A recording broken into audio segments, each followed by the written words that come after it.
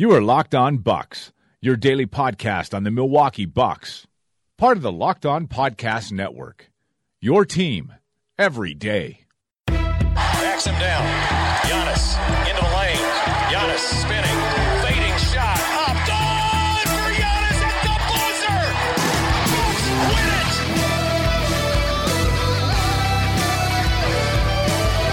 We may be young, but we believe on the future. Bucks win it. We may be young, but we believe on the future. Bucks win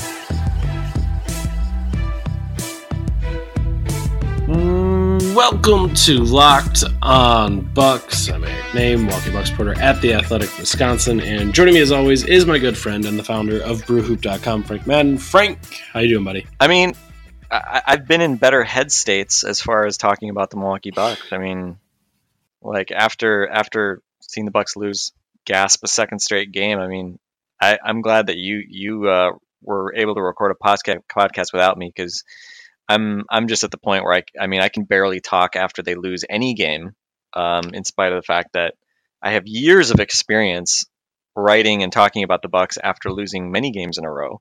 But things change quickly. Your expectations rise quickly, and obviously the Bucks have established much higher expectations this year. So pretty frustrating to lose to the Suns. I'm not going to lie to you.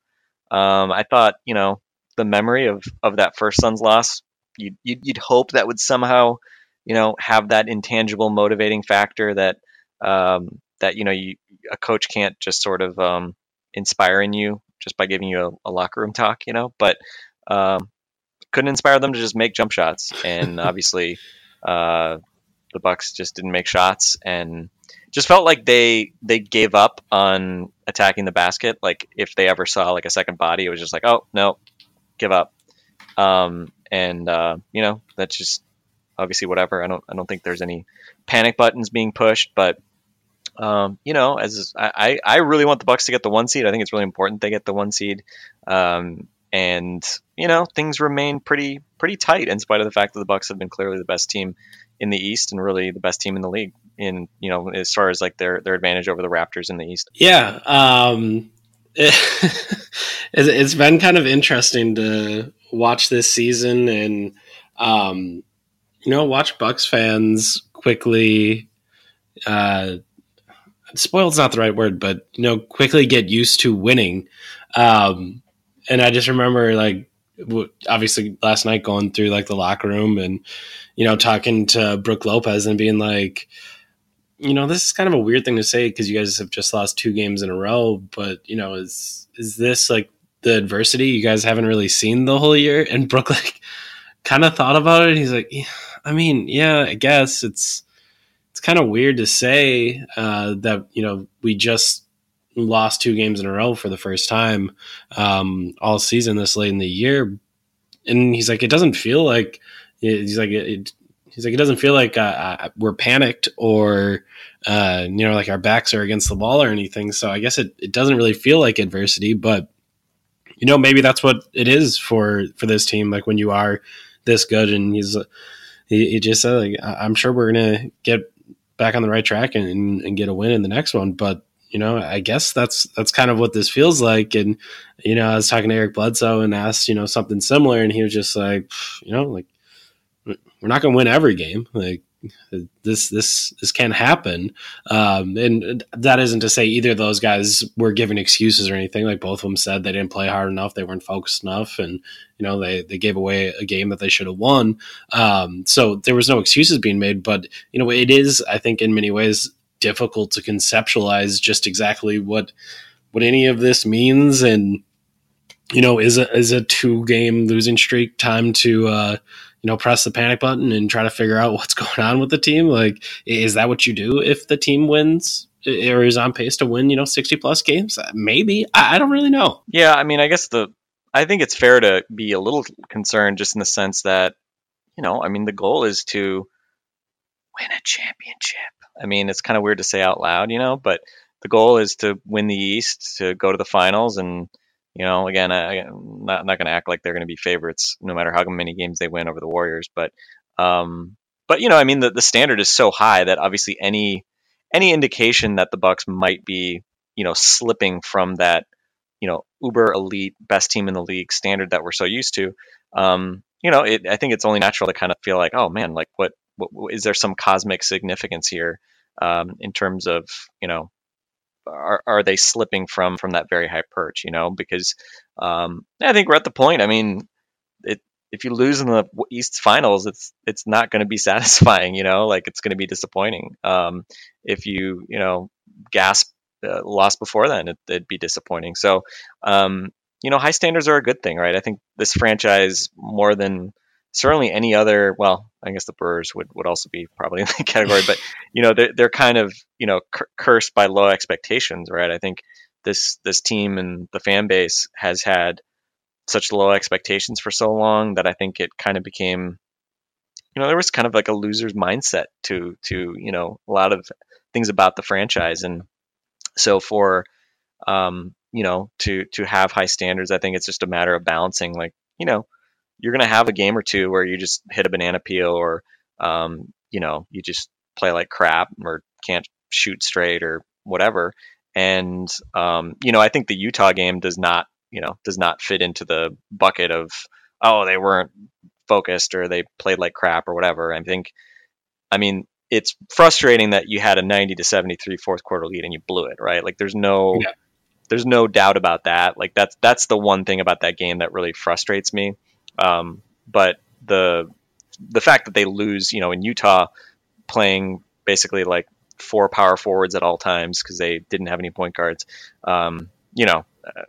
it's hard to complain too much about that game, right? Like I was going into that game as emotionally prepared for a loss as any game this season. We talked about thinking Giannis probably wouldn't even play because, almost like what's the point of wasting him in a game where you don't have all these guys missing and back to back with his knee and all that other crap. So yeah, I mean, it's kind of funny. Like I was totally prepared for a loss, and obviously then Giannis plays and they get off to that crazy start with the big lineup, and then they stretch the lead. They come back. I mean, it looks like, okay, then they're on the verge of getting blown out in that second quarter. So, to kind of come back from that and then even take that big lead in the fourth quarter was great. But obviously, you ultimately want to close these games out. And, unfortunately, it seemed like as soon as Giannis went to the bench, they just got taken apart, or at least the taking apart started, and, they just couldn't stop anybody, in particular Donovan Mitchell down the stretch. So, I mean, again, like, it'd be one thing if they got, blown out 2 straight games or something like that. But ultimately we're talking about, a shorthanded loss to a good team in a great building in Utah. Seeing Giannis dominate Rudy Gobert was kind of worth it, just to show that, Giannis is still capable of looking physically every bit as dominating as he ever has. And then with Phoenix, again, Phoenix sucks. I don't know how they're as bad as they are. Obviously, I have not seen them much outside of the 2 Bucks games. I mean, it's not like they're talentless or something like that. So the fact that this is a team that has lost 17 straight games is kind of strange. Obviously, they've had some injuries and different things going on, and they're not really that interested in winning games. But I don't know. It is kind of weird that team can't be at least a little bit more functional. But I mean, what do? You're the best team in the league, and the only team you've lost twice to is the worst team in the league. I mean, it defies any sort of explanation. And I think, again, it's not like you showed up listless and didn't try and lost by 20 or something like that. I mean, ultimately you had every chance to win the game, and you just couldn't make shots and you couldn't get stops, and you lose a fairly close game. So if you're gonna lose some annoying games, I mean, I guess in the grand scheme of things, these are acceptable ways to lose, if I could put it that way, or at least not losses, or they're not, I would say the what we're seeing from them is not symptomatic of some team that has some fundamental flaw.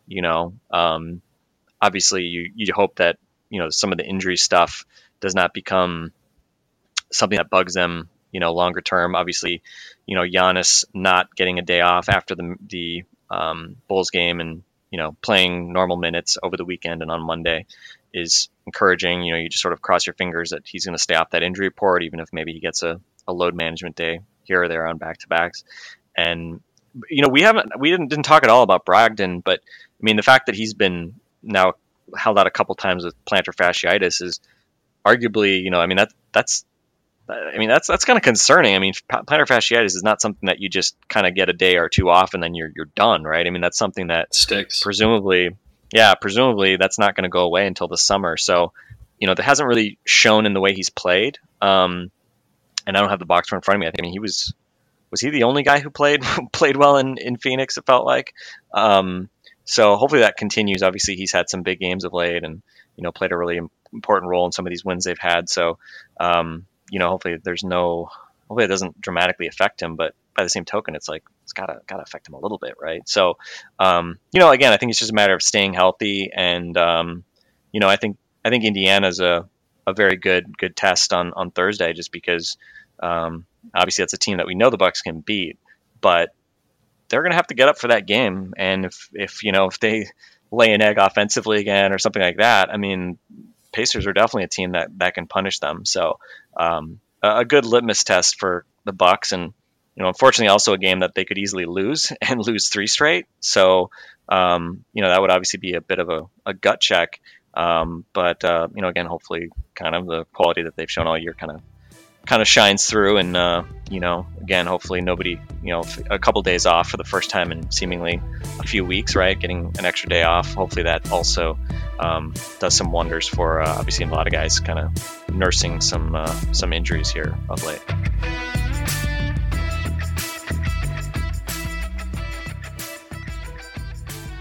Yeah, Kane and I didn't talk a lot about the Utah game, but I think it's sort of interesting to think about, because this whole season we've talked about like the idea of MVP moments and narrative points and all of this stuff, right? And in my head, like, I was kind of thinking as I was watching that game, like, ooh, back-to-back 40-point game in Utah.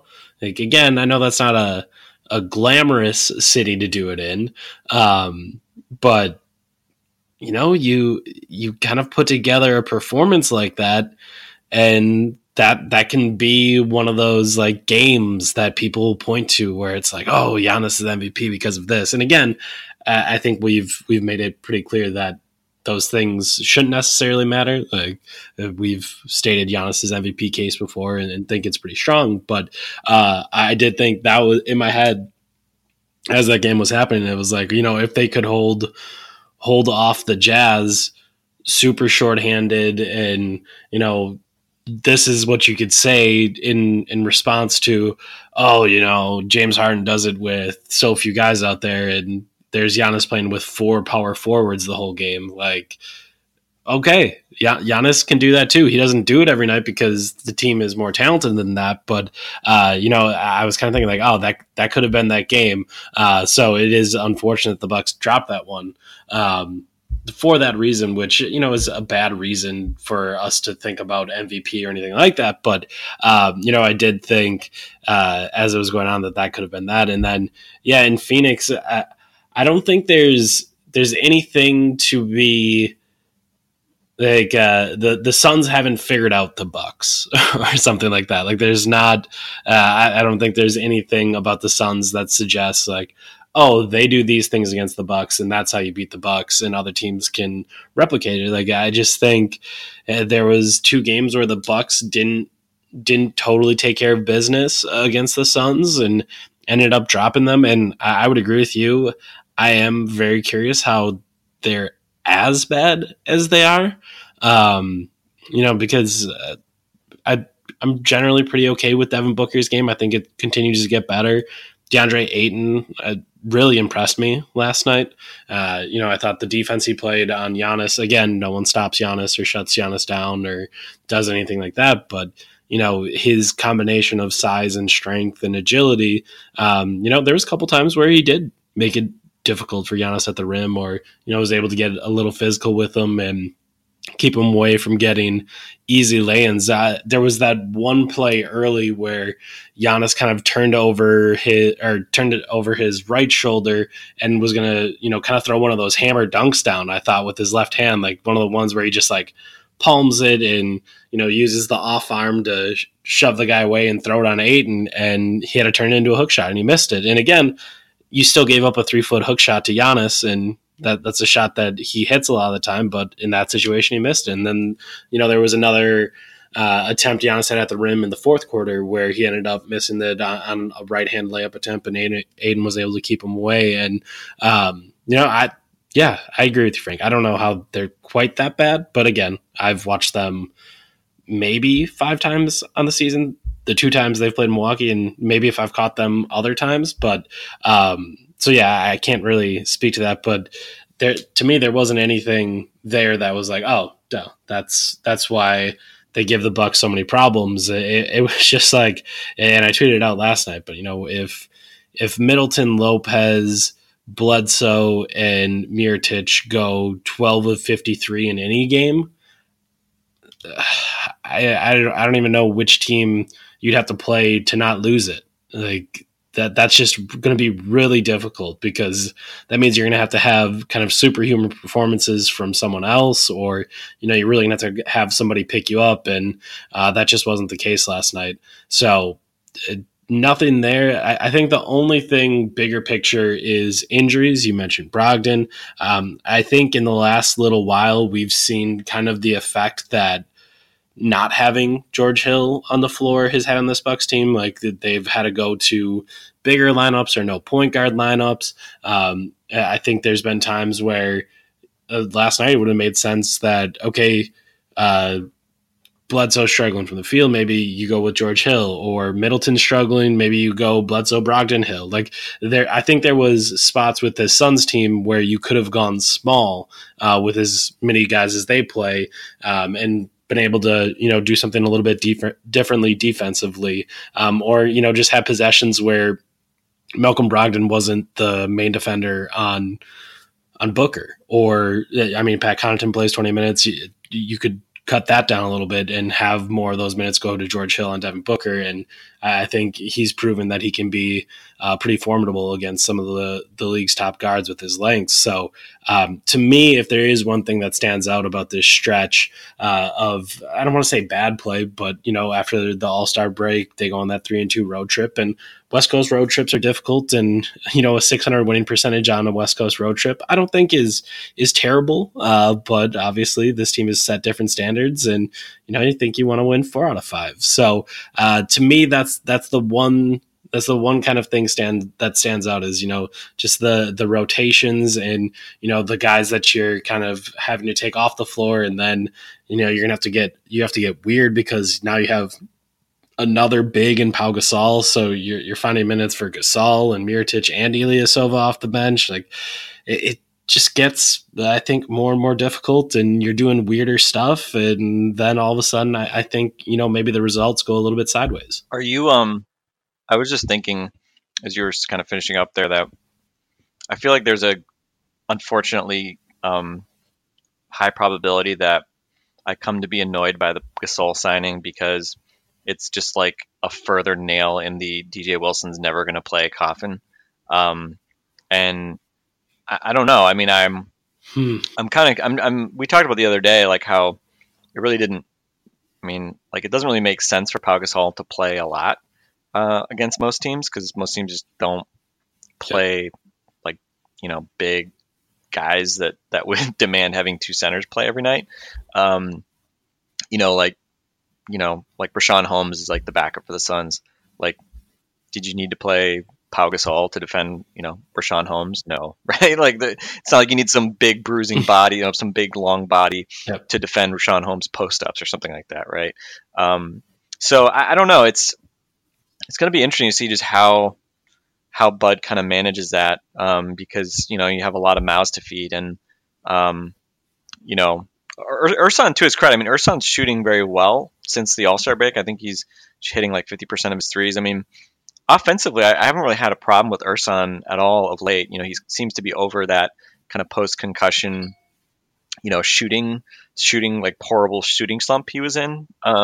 So obviously that's a plus. It's just, especially defensively, it just seems like there's a lot of like Mirotic Ilyasova combinations which makes sense because they're both off the bench, and it just feels like defensively this makes me very concerned, especially teams that can get kind of funky and play athletic guys, especially in some of their kind of second units, which again maybe isn't as much of a regular season problem, but if you're playing those two guys and the Raptors go with like a Siakam at center lineup or something like that, which maybe is less likely because of the other Gasol brother being in Toronto. Yeah. But man, that just does not feel like it's an optimal solution defensively. And again, Mirotic had a couple, I think he was bad, and I think he didn't, I don't think he shot, I think he shot poorly in both Utah and I know he shot poorly in Phoenix, but I think he also shot poorly in Utah, if I remember correctly. 1 of 7 in Utah. Yeah. So, when Mirotic isn't shooting and being dangerous, obviously in that capacity, then obviously, it hurts, right? Fortunately, Ersan has been a little bit better offensively and always seems to find his way, standing right next to the basket, open for guys to hit him, and he does that just catch high, finish high type play.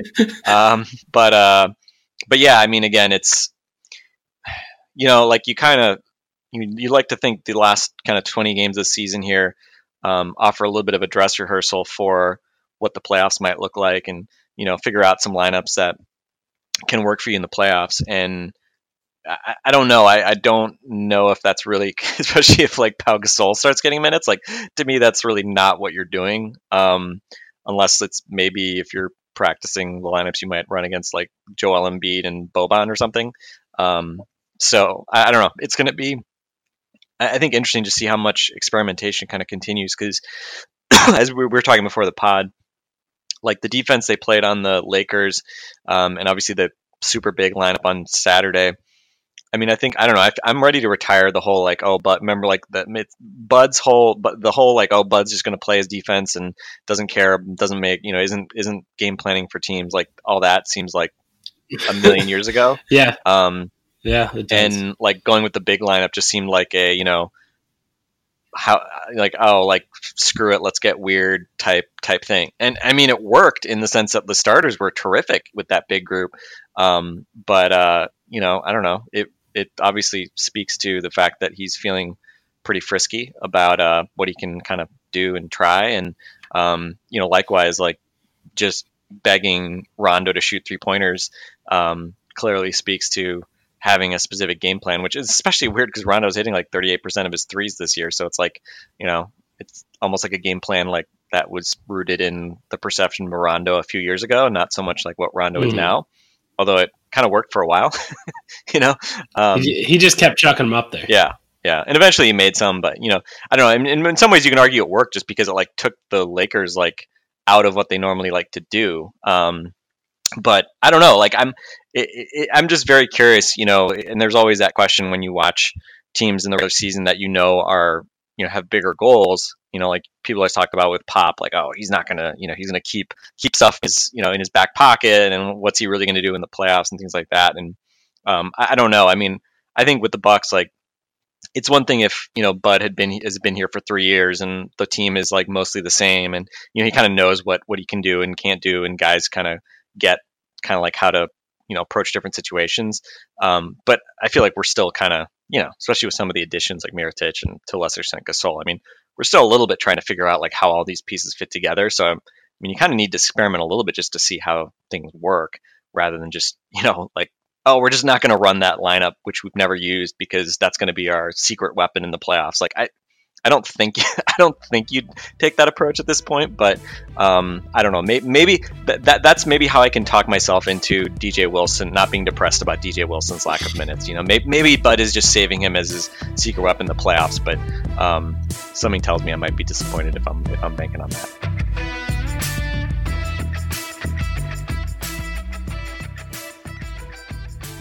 Yeah, to me, that's been.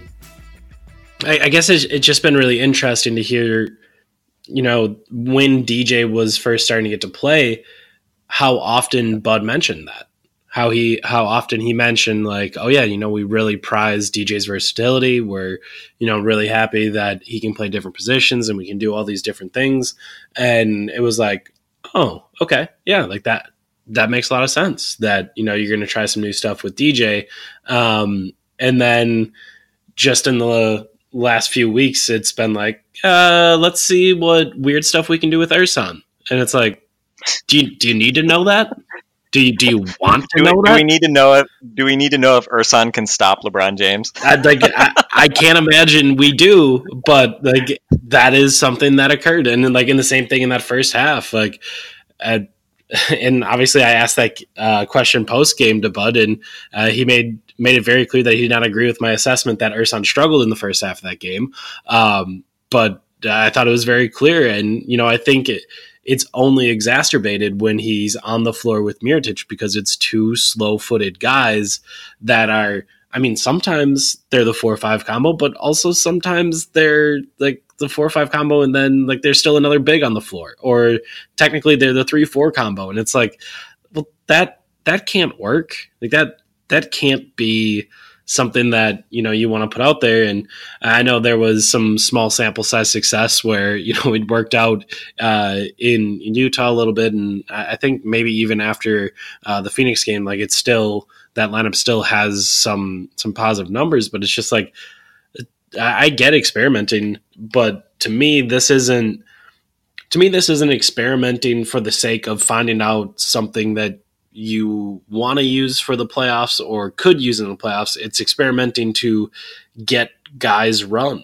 Like you want to get Gasol out there. So, okay, let's throw him out there and get him a few minutes. And okay, well, we think both Ilyasova and Mirotic are going to need to play in the playoffs. So let's find a way to get Mirotic out there. Let's find a way to get Ersan out there. And, I think the desire to go small and then have Ersan do things that you would typically associate with DJ Wilson has just been, kind of the weirdest thing to me, is that I understand how much confidence and trust Bud has in Ersan. Like he's exhibited that again and again, and he's made it very clear to me anytime I ask questions about Ersan. So I get it, but like if you have that level of trust and confidence, why not try out some of the stuff you don't have trust and confidence in? Like, are you just going to be able to throw DJ Wilson in the playoffs when he hasn't played in a month?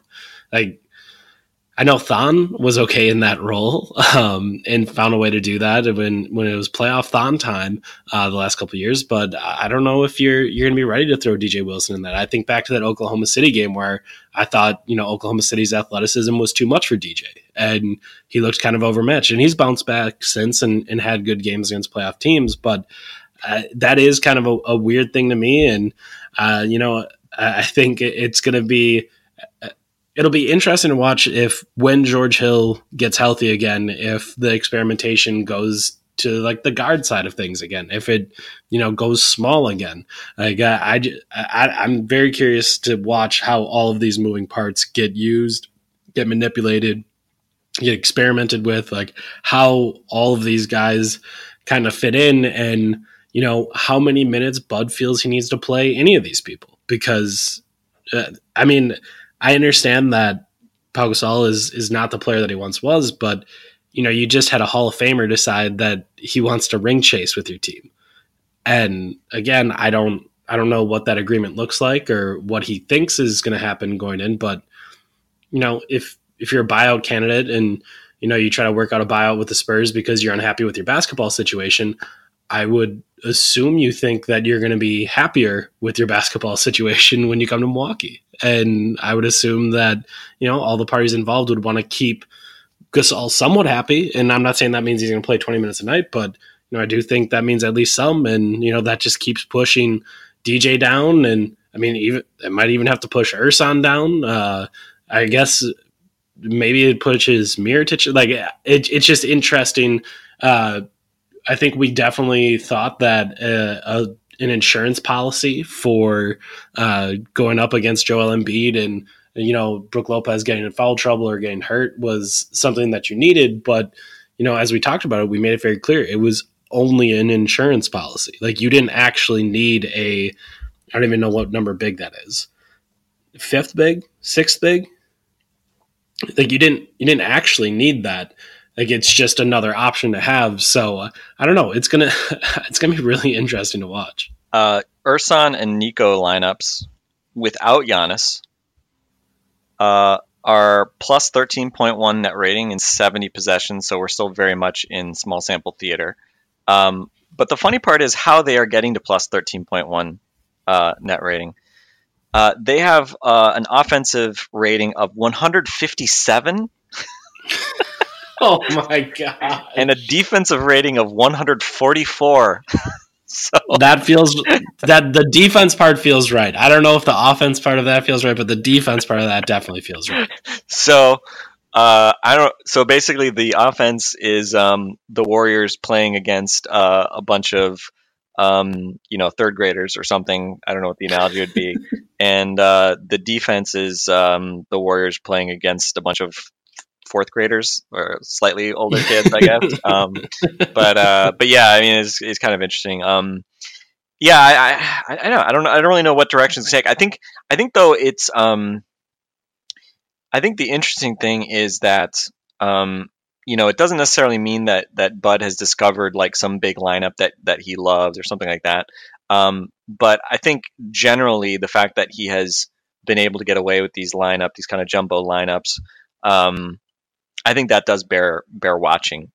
And whether that's Brook plus Giannis plus one of the big guys, one of the big doofy white European guys, or Mirotic and Ilyasova and Ersan or whatever it might be, right? I think that could be something that, I mean, I'd be shocked if we just didn't see any jumbo lineups at all in the playoffs, because I think we've seen it enough, and it has been weirdly effective enough that it just seems like something that will, come back to be used somewhere. And obviously, the fact that you've got all these big guys, I mean, and again, as you said, I mean, obviously right now it's somewhat a necessity in that the Bucks have just fewer small guys available, and the other end in Utah they had basically none. But it'll be, I think it bears watching, because obviously if these things are working now, then I mean, I don't think he's going to forget them. But it is also interesting because I think the interesting thing is that when he's gone big, that's been sort of the impetus for some of his more switchy lineups, Yeah. Like I just think of that Indiana game where they went with, like what was it? Brook, Ersan, and Giannis down the stretch. And they were like switching high pick and rolls because, like, why send a big over a screen and roll against when another even if the other big is defending him, right? So I don't know. It's kind of weird, right? Like you always think like, oh, go small so you can switch everything, and instead the Bucks have like they go big and then switch everything so that they can't be as easily taken advantage of that way. But yeah, it's just sort of an interesting sort of thing. I mean, and we've seen those kind of the Giannis, Ersan, Brook. I mean, we've seen that since game 1 of the season, I think. So it's not like that in and of itself is some shocking thing, but yeah, it'll be interesting to see just like, is that a matchup that they like against anybody, or kind of how is it used? I wouldn't be surprised. Just trying to think about some of like the different teams that they might be going against. I mean, I think it'd be curious. I'm trying to remember how the lineups they used against OKC, right, where they were kind of just like physically kind of pushed around a lot. If that might be the kind of team where they might go bigger because they feel like they got pushed around a little bit, and the extra kind of physicality might be something that Bud likes. But anyway, interesting topic to continue to watch as the season progresses. All right.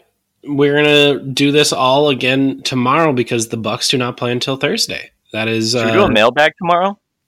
Whew. Yeah, let's do it. We will do a mailbag tomorrow. As always... There's going to be so much... By the way, I feel like I should acknowledge... I mean, you mentioned, like, basically everyone not named Malcolm Brogdon kind of sucked against the Suns. I mean, Middleton was obviously... I mean, he missed his last 12 shots or something like that. I think he made his first one and then missed his last 12. Obviously, that's terrible. So I'm looking forward to peak don't pay Chris Middleton in our questions tomorrow. There's going to be plenty of those. There's going to be a lot of that. A lot of spite. The Bucks could win a championship, and there'll be people who will just be like so pissed off if Chris Middleton gets paid. Like, people are just going to be like, screw him. Play Tony Snell and Sterling Brown. Don't pay Chris Middleton. Break up the championship team on general principle. He will not be the second Michael Redd. Whatever. Anyway. All right. Yes. We can save that discussion for tomorrow. Yeah, we will get some of those questions for sure. As always, send the questions into @LockedOnBucks. That way it makes it easier for us to collect them and make sure that we get to them. If you just send them to Frank or I, typically we can, kind of try to get them all together, but it's just easier if you send them to @LockedOnBucks. Also a reminder, it will just be a one-day podcast, so we might not get to all of them. So bring your best stuff. I will say that. Bring it, or maybe your question won't get answered. We try to answer all of them all the time, but it'll just be way too long if we answer all of those for a one-day podcast. Yeah. Also, lockedonbucks@gmail.com, since not everyone wastes their life away on Twitter with us. For those of you who have normal social lives outside of Twitter, and by the way, heart you Twitter friends, because we love Twitter too. But if you're not a Twitterer, feel free to shoot us an email at lockedonbucks@gmail.com. Yeah, if you're not one of Frank's tweeps, go ahead and do that. That's an in-joke. Hey, everyone. Hope you listen. All right, that's going to be it for us for today. We'll do a mailbag tomorrow. For Frank Mann, I'm Eric Name. This has been Locked On Bucks. We'll talk to you guys tomorrow.